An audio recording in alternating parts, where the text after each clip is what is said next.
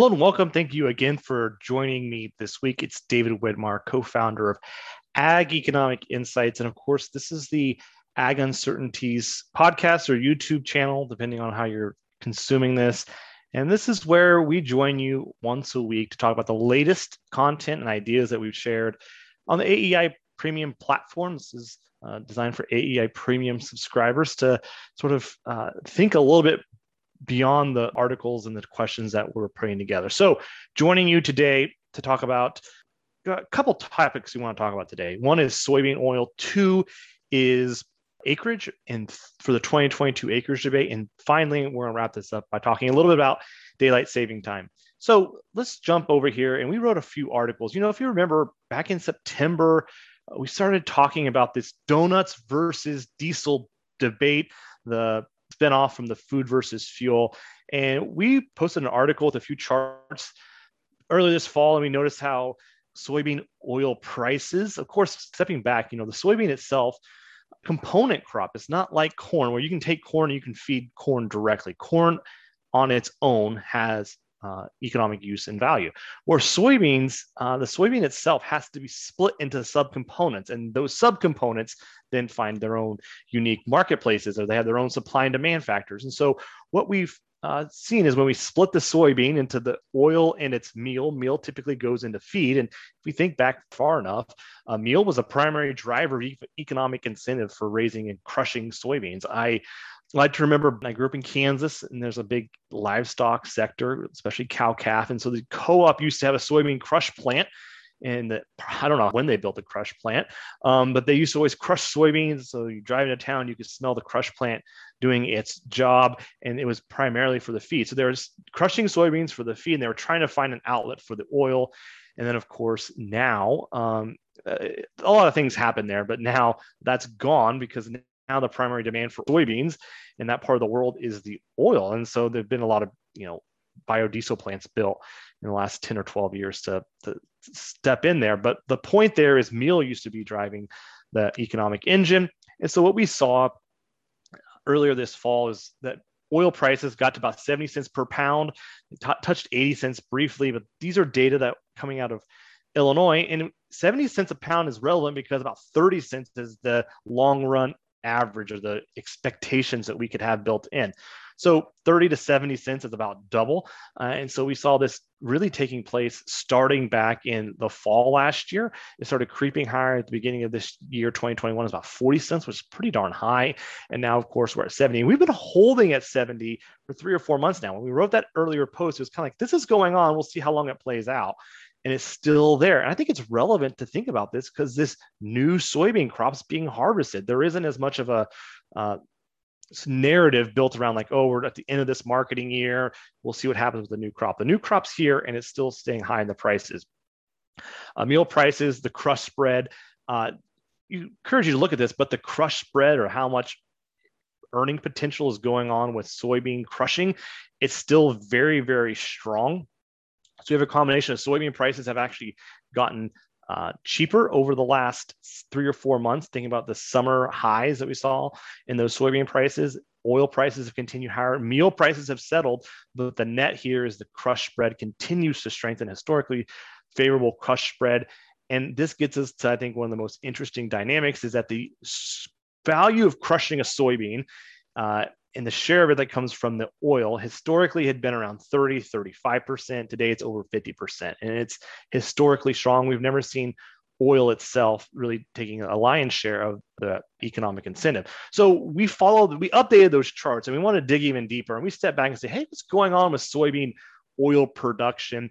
And a couple things to note. First, soybean oil production in the US has increased at an average annualized rate of about 2.4% for about the last 11 years. So not a huge growth rate, but it's a consistent growth rate. And we see this a lot in agriculture, slow rates of growth that play out over long periods of time. So a 2.4% rate of growth over a decade is not insignificant, or it is part of our economic, part of the demand growth story that we think about in the US. What we also did is we stepped back and said, okay, what are the uses of soybean oil? And the USDA has some data on this, and they call it disappearance because it's kind of the how we've allocated where these sources go. And I think One of the things to keep in mind is there's three broad categories. There's exports, and exports over the last 11, 10 years have been unchanged to slightly lower. They've ebbed and flowed, but they account for about 2 million pounds of usage. The big source of usage, about 2 billion pounds, was exports.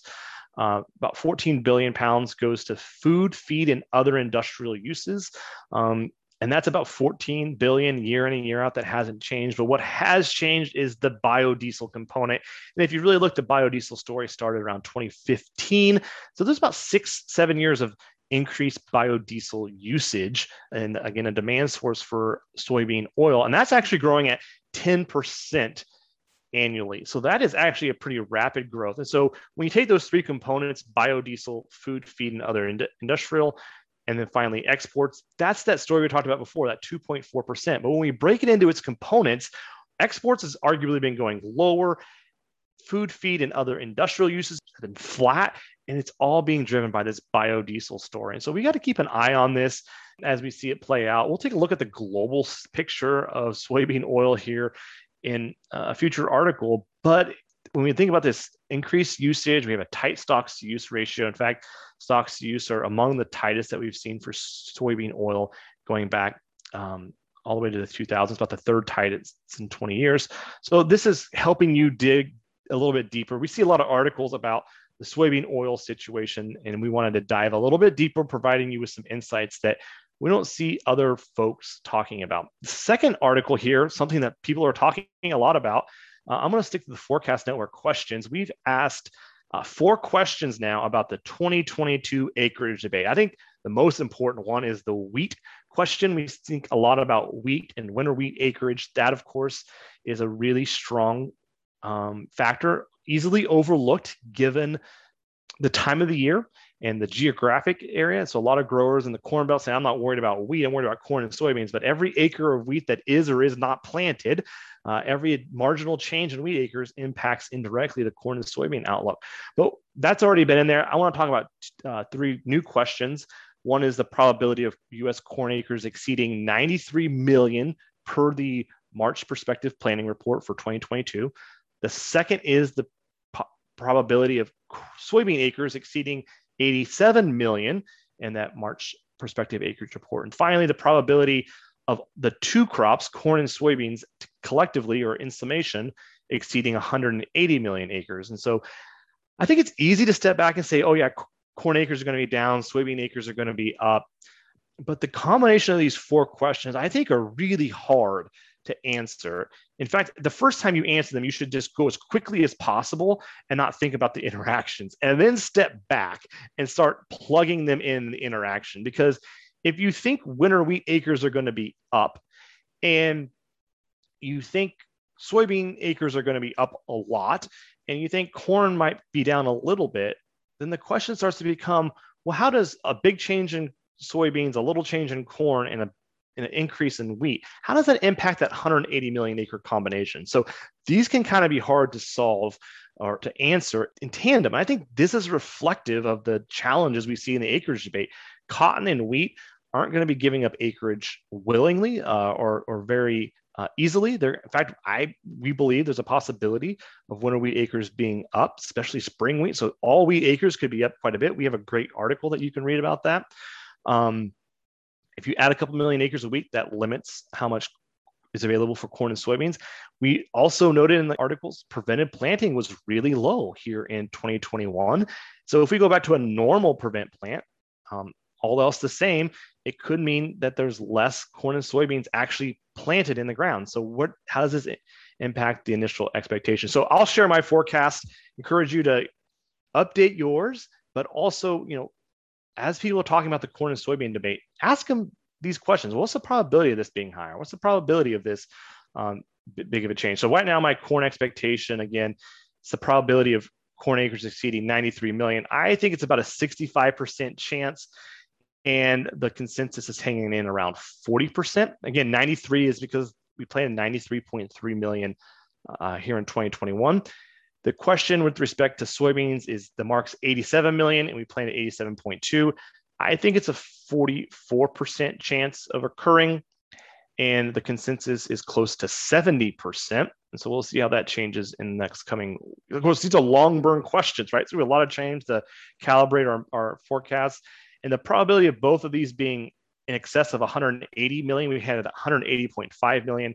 I have a 40% chance, and the consensus is at a 60% chance. So corn, soybeans, corn plus soybeans, and then also winter wheat is out there. Encourage you all to get in there, share your expectations. Again, we like to say you win some, you lose some, but you're always learning. And the goal here, of course, is to be always learning. So invite you to take a chance, take a look at that, put your forecasts in and see what you think. So finally, I was on Twitter today and I got to thinking about daylight saving time. First off, I learned that it's not daylight savings time, it's daylight saving time. And the other thing I was thinking about is, there's a lot of people who are going to be upset this weekend about daylight saving time. And I think there's a few things to think about. Why would you be upset about daylight savings time? Is it because of change? Do we just not like to change our clocks? Is it because after this weekend, it's going to be darker earlier? Or is it some combination of about, is this darker earlier, or are we just frustrated at the idea of changing clocks and the idea of daylight savings time? And what dawned on me is that this is actually the end of daylight saving time. So daylight saving time is over. So if you don't like daylight saving time, this should be the weekend that you're happiest, because we're ending it until, of course, 2022. It'll be in the early spring that we'll change it. Another quick thing I want to mention about daylight savings time is I'm happy to announce that the second season of our podcast series, and we're titling it Corn Saves America. So season 1 was Escaping 1980, and now we're at Corn Saves America. And we actually mentioned daylight saving time in this episode because it was back in 2005, 6, 7, that era when the W. Bush administration was facing the oil crisis, the energy crisis that we had that time period. They actually moved daylight savings time to have it start earlier in the calendar and last longer in the calendar. And so they actually tried to add more time to make that fit. And so it's also kind of a throwback. It's interesting how we're having this conversation and how the frustrations about daylight savings time, it seems like an easy thing to complain about, especially on social media. But my point here is to keep in mind that we've recently changed it. 10 or 15 years ago, we adjusted it.